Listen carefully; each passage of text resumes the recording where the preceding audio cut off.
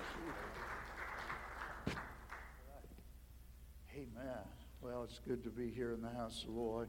Amen. And man, I knew I loved your pastor and his wife, but now that I've got a little time to spend with some of you guys, I love you guys too. It's just been a great delight. You have been such a blessing to us. We have thoroughly enjoyed Friday night and then again on Saturday morning, and looking forward to this word this morning. And I believe God does have a word for us today. And as I travel, I have many sermons, but I have intentionally asked God, Lord, give me a message from God to you. Let me just be a mouthpiece and just speak that. So that's my prayer. So pray with me this morning that we'll be able to honor God and all that. It's great to have my wife with me, and sometimes I travel without her. That's what happens, but she's been able to be with me the last few trips we've made, and it's her blessing to have her with me. She's a prayer warrior, and she loves the Lord, and God is so good. I want you to just go ahead and turn your Bibles, and we're gonna look at a scripture where the Bible tells us that scripture that you and I have known forever and ever and ever. Matthew chapter 18 and verse 20. Chapter 18 and verse 20. When my wife and I first got married, we had a checklist, and I told her that I'm not just marrying a wife, I'm marrying a ministry partner. And your pastor keeps saying they've been preaching for 51 years, and that's true, but I started when I was a baby. I was just one, and so I'm still young, but anyway. But when I got in the ministry, I wanted to do this for the rest of my life. I wanted to be real. So when I talked to her, I said that we need to have some real agreements on how we're going to raise our children and what the ministry is going to look like, and there's a lot of things. So we went down this long checklist of stuff that we were talking about and agreeing on before we ever got married. And one of those was raising our children. We felt like that our children should always be involved in Christian education. And so both of my children today are in the ministry, pastoring churches, and we really believe that part of that was the fact that we was able to put them in Christian education. And then when we traveled, I traveled for 7 years, and during that time we did homeschool.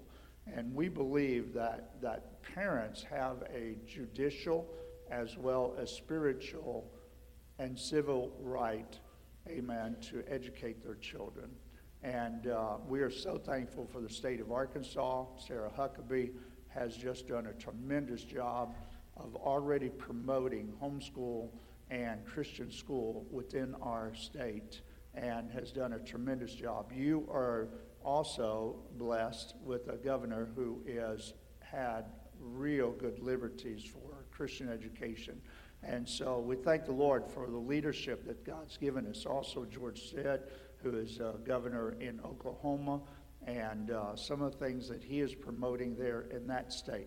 Thank the Lord for godly leadership.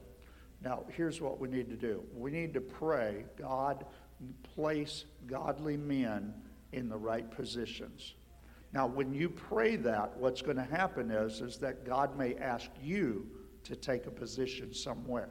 Because there are school boards, there are city councils, there are jurisdictions, there are various things that you and I can actually be a part of, and that God can put you in. And there have been places I've been that I didn't want to be.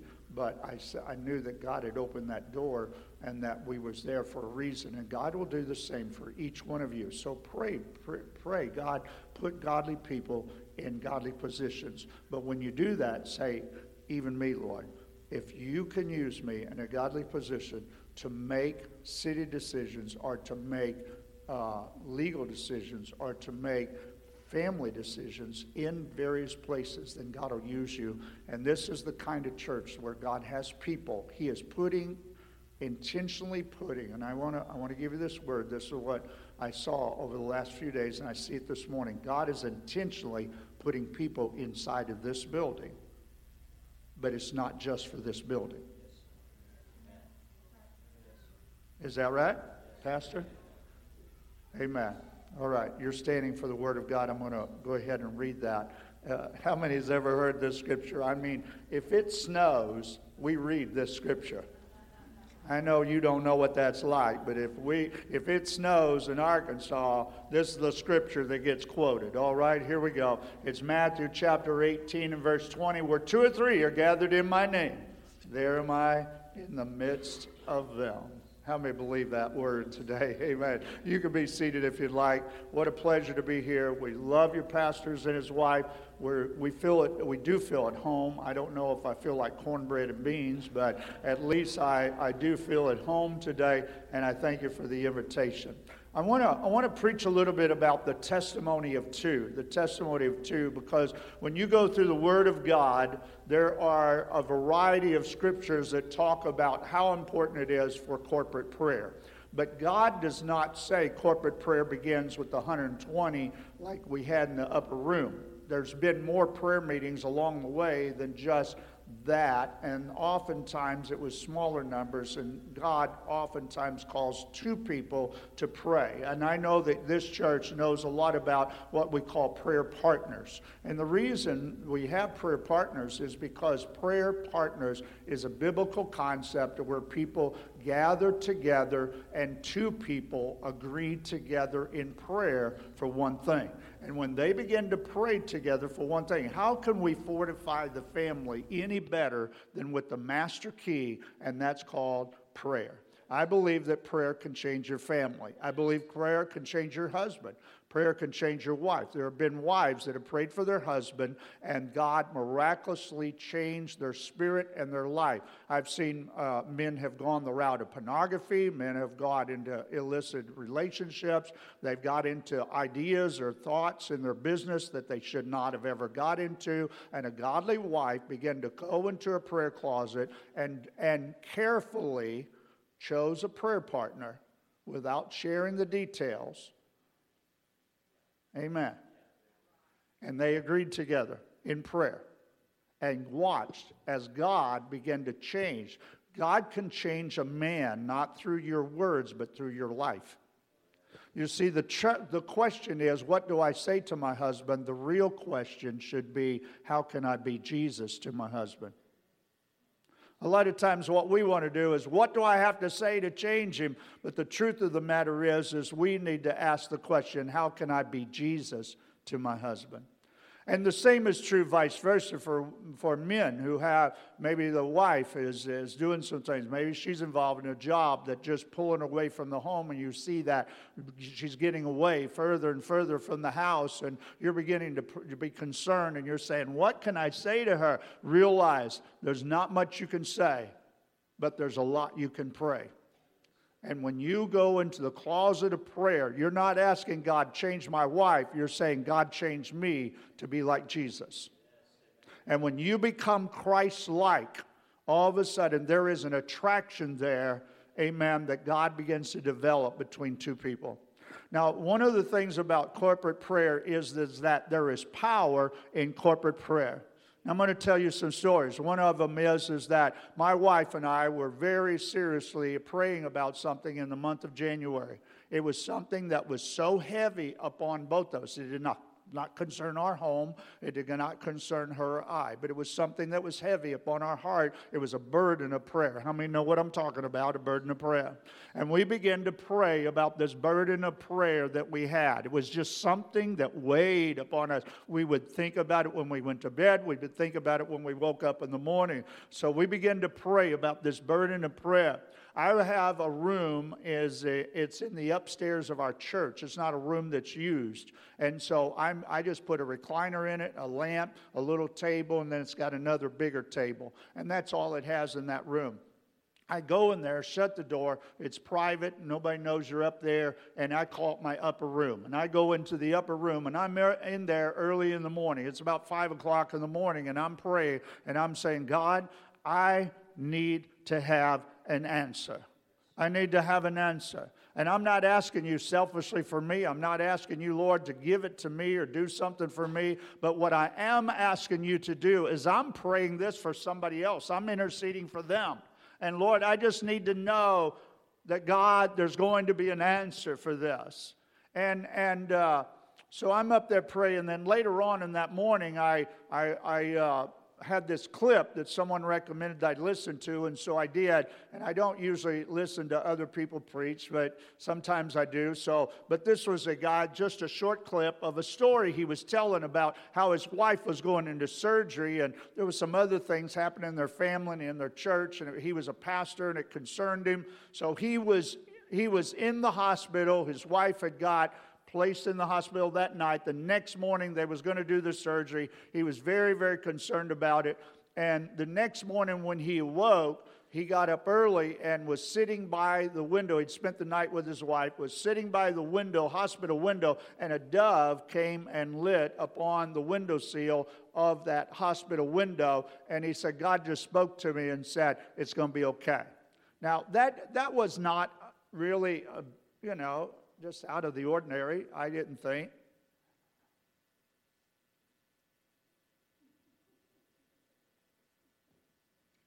But I said, God, why don't you do that for me? I need to have a dove this morning. I need peace on this thing. God, this thing is weighing my wife and I down. We've got to have peace on this situation and know that God is going to come by. How many know what I'm talking about? When only you can have peace on something. You know what it's like. You didn't get the answer, but you got the peace.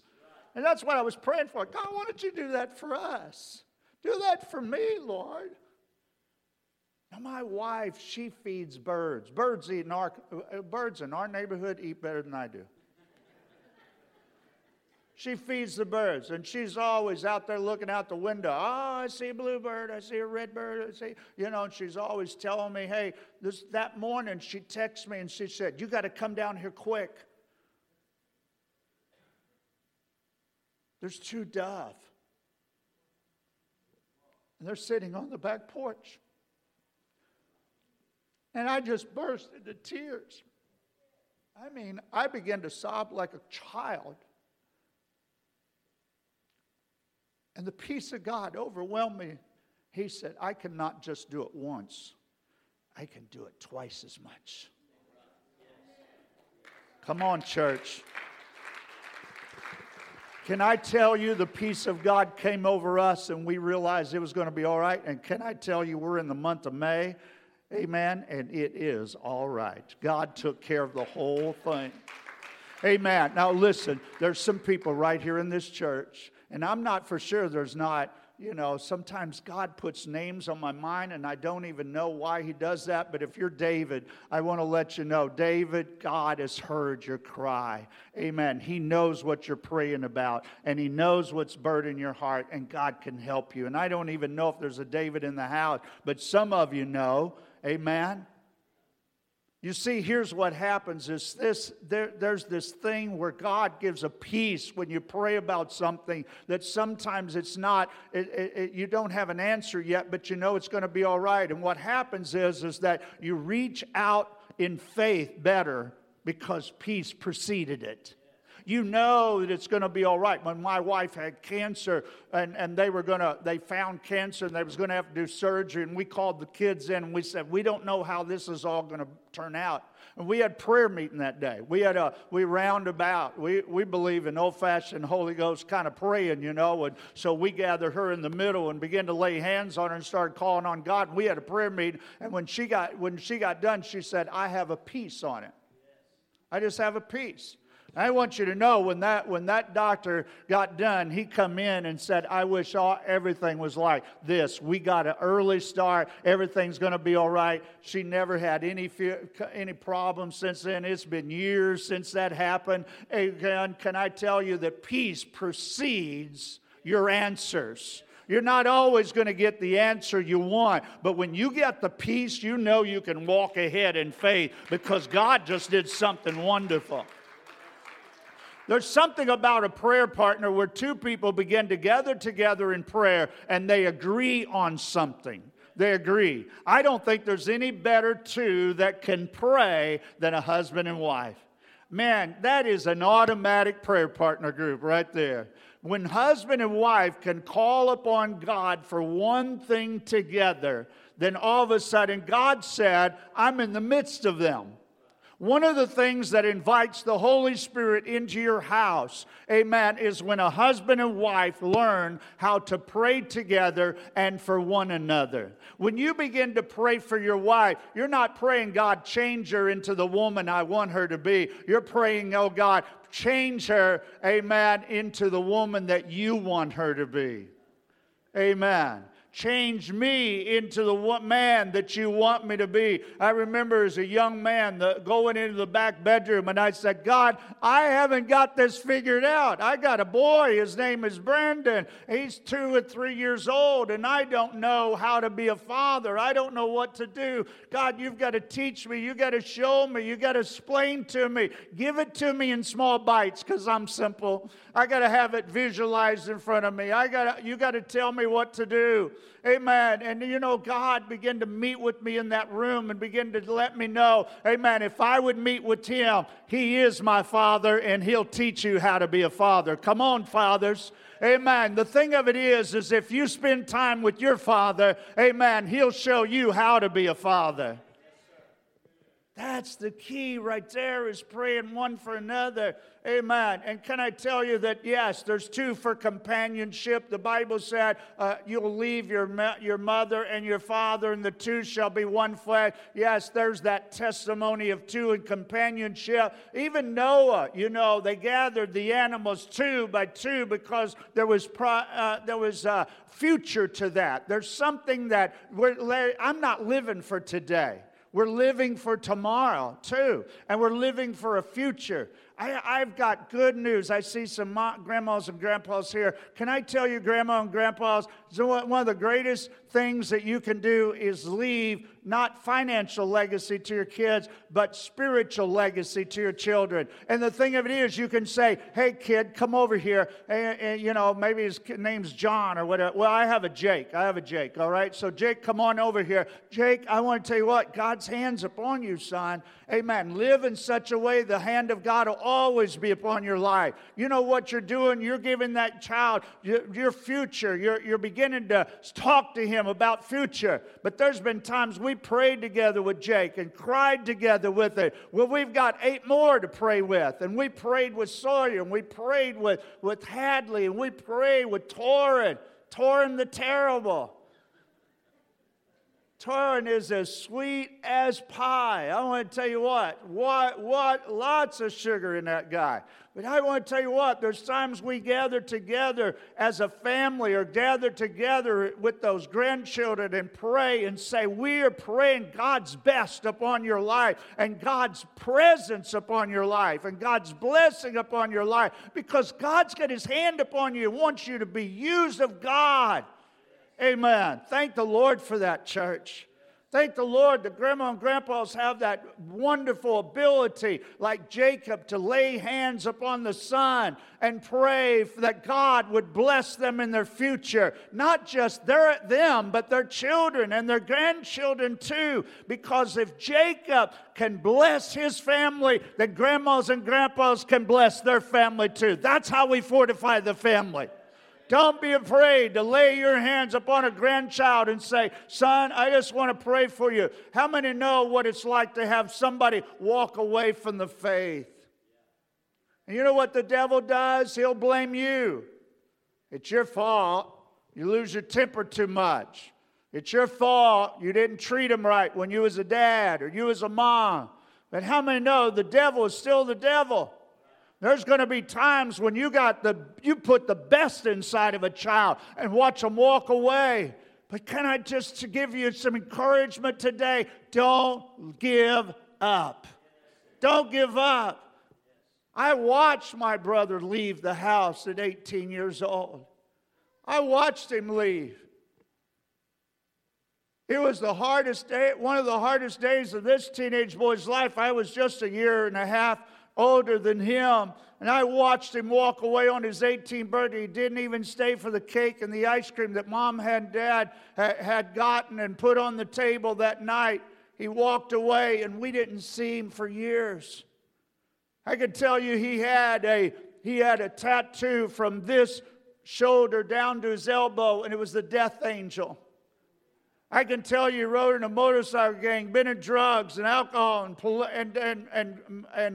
just in and out of jail. I went to his house one day and knocked on the door, and he didn't even let me in the house.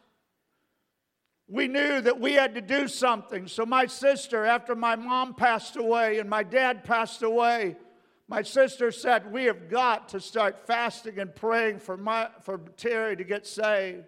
I love Terry, never quit loving him. But I knew that if I loved him, then I knew God didn't quit loving him. So I began to pray for him, and my two sisters began to pray. Every Wednesday, our spouses would join with us. So 6 people fasting and praying every Wednesday for one thing, that my brother would give his heart and life to Jesus Christ. Within 3 months, my brother calls me on the phone. He had Dad's Bible when my dad was a preacher. When Dad died, I saw his preaching Bible there, and I saw his notations. I wanted that Bible so bad. But the Lord spoke to my heart and said, give it to Terry. I said, man, he don't even want it. He'll throw it away. He won't even read it. But I knew the Lord was speaking to me, so I said, Terry, I want you to have this Bible. This is Dad's preaching Bible. And I said, I want you to have it. I gave it to him.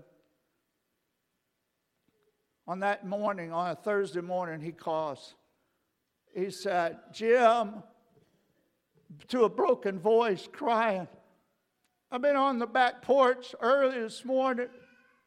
I had this Bible laying in my lap. And I was starting to read a little bit of it.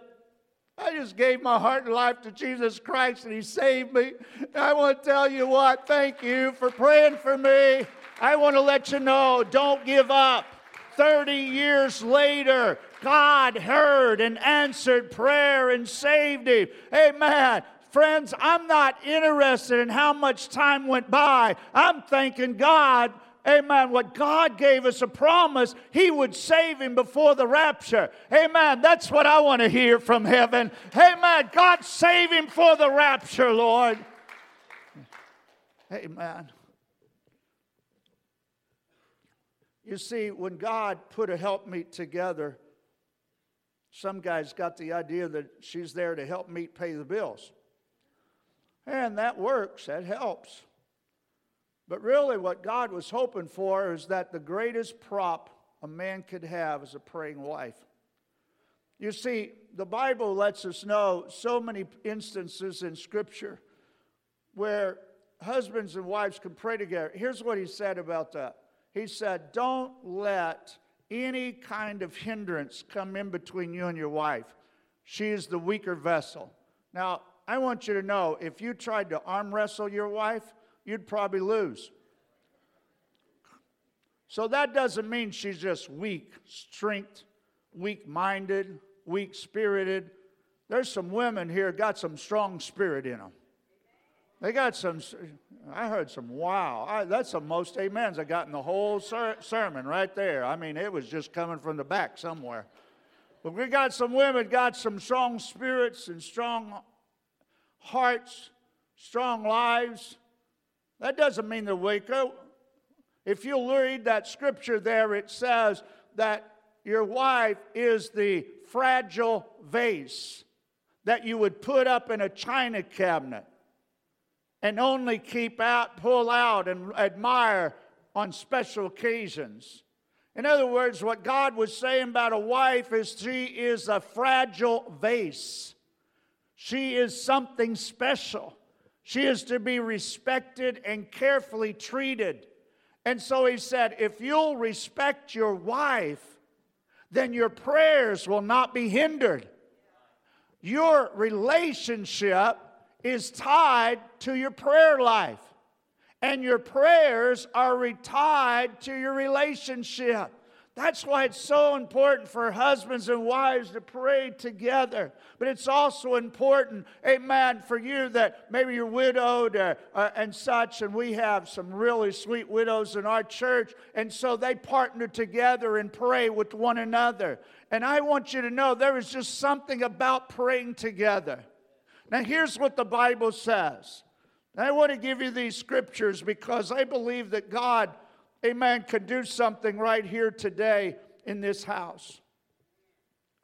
The Bible says, I will pour my Spirit upon all flesh.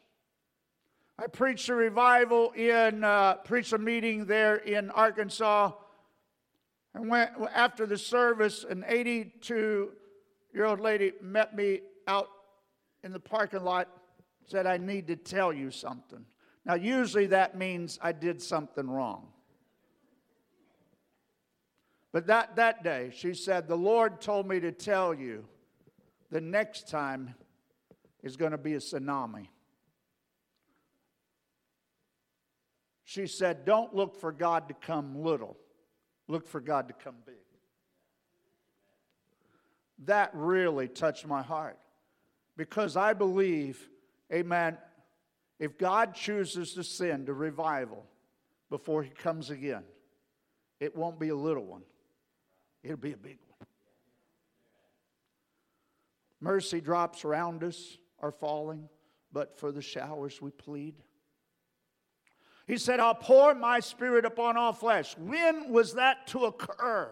The Bible said, in the last days. Peter added those words. That's not in the original of the Old Testament. He added that after the Holy Spirit had fallen because he wanted us to know that what they had was a piece of the pie, but the rest of the pie was on the way. And it would happen in the last days. I will pour my Spirit out upon all flesh. Your sons and your daughters shall prophesy. I believe with all of my heart that we will see revival spirit among children and young people, and it will rise up from that level. Everything the world does comes from the top down. When God does it, He comes from cradle up to palace. He does it from the bottom up. It's not unusual, I don't believe, for children to be used of God. For teenagers to be used of God. A 3-year-old boy was in his house. Mama told me this direct. A 3-year-old boy was at the table waiting as his mom made macaroni and cheese. How many know 3-year-olds like macaroni and cheese? If you don't know that, I just told you. She's making macaroni and cheese. He's sitting at the table. While she's doing that, he looks out the window and says, Mom.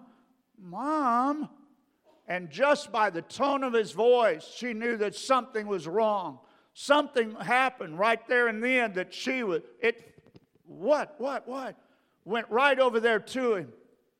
And he goes, look, out the window.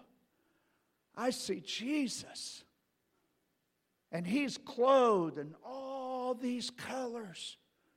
I want you to know that a 3-year-old boy does not know the book of Revelation. And the Bible says that he is clothed in many colors. I had to look it up myself. Not only that, but he turned and looked at his mom and said, and his mom looked out the window and she said, I didn't see nothing. And he turned and looked at her and said, Mom, He told me we could pray anytime we want to. I want to pray for Callie. Now, Callie was a cousin. And Callie had been throwing up every day for 3 months, and they didn't know what was wrong with her. She was losing weight. She was sick. They didn't know what was wrong with her. He said, I want to pray for Callie. And that child prayed right there, Lord Jesus, heal Callie today. And from that day forward, Callie never threw up again. And whatever was wrong with her, God healed her completely. I want to tell you what, my Spirit would be poured out upon children. Another service during the COVID period, a man was working hard. Rules were coming down that he didn't understand. And he said, I am getting so tired and so weary. Every day he'd come home and said, I am so tired. I'm so tired of all this, and I'm just so tired. I can't do it anymore. And it was moving on his mind as well as his body. How many know what I'm talking about? How many know there's sometimes when you don't feel well physically, it's because you don't feel good mentally. And all of a sudden he began to, his wife was getting very, very concerned about this man, a big man, strong man, but it was bothering him. So on Sunday morning when he went to church and the altar service was given, he came to an altar and he knelt and he prayed. But he's not a guy that prays out loud. He's a guy that prays real quietly, and he's just down there just talking to God.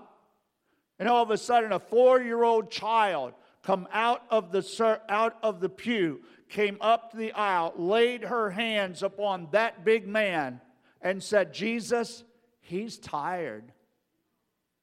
Not knowing one thing from this man's life.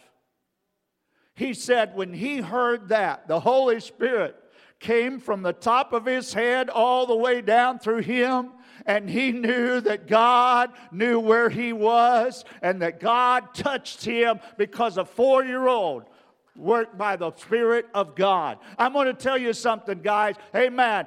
I don't know about you, but sometimes we're waiting on the pulpit to push it through. Amen. I'm waiting for a child to raise up with a word from God and say the Holy Spirit is being outpoured upon all flesh. Sons and daughters shall prophesy. Amen. Your young men will dream dreams. Your old men will dream dreams. Your young men will have visions. I used to thought that was two separate things. I began to ask the Lord about it. What does that really mean? And here's what I saw. Amen. That there's some things that's still in the heart of some men that are sitting right here in this church. You're an older guy. You've seen the faith. You've lived the faith. You've walked through the faith. Amen. You've held on when others let go. And you're still here. But you still got dreams inside of you. You still are hearing from God. And God's still doing stuff inside of you. Don't be surprised when young men start feeling attracted to that spirit and they start having visions to accomplish what you're dreaming. Those things that you've heard from God, a young man steps up, amen, and begins to talk to you. I want you to know that, friend, there's no generational gap with the Holy Ghost. He brings it all together. He breaks down every wall, amen, and glorifies Jesus Christ.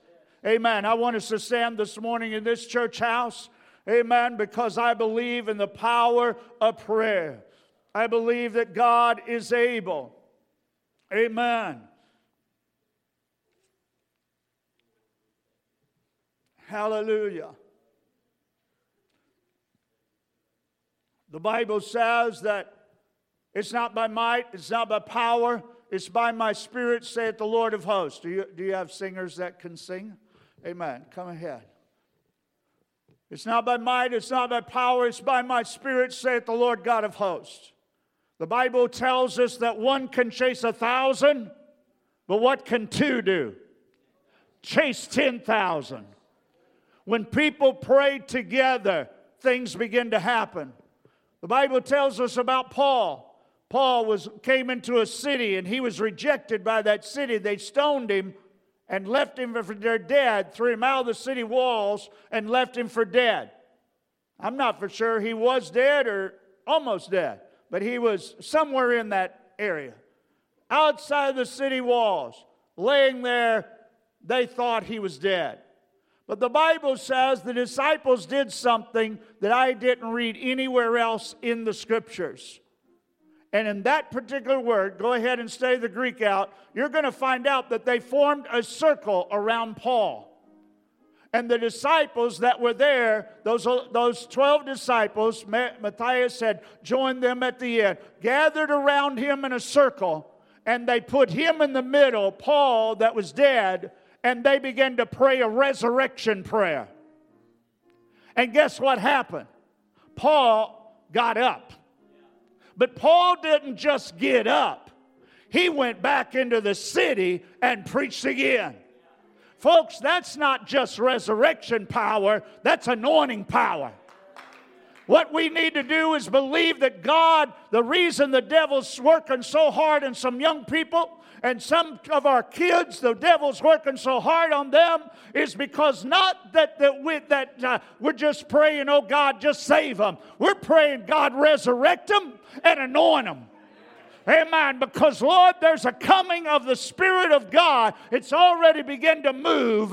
It's already moving in spirit in churches and in people's lives. And, Lord, the reason the devil's fighting our young people is because there's an anointing that he's trying to keep them from and a resurrected life he's trying to keep them from. And what God wants to do is raise up people that's anointed. How many know what it means to be in the Spirit? You know what it means to be in the Spirit. You know what it means to pray in the Spirit. You know what it means to pray for somebody else. Amen. With intercession. If we can fortify the family, we'll do it through the power of prayer. I want you to begin to come. Husbands, wives, you join hands. If you've got a son, daughter, grandchild that you're praying for, I want husbands and wives to come first, holding hands and coming down here, and you are going to pray together. Amen. You are going to pray one of those hallelujah, glory be to God. Amen. We're going to see this thing through right now.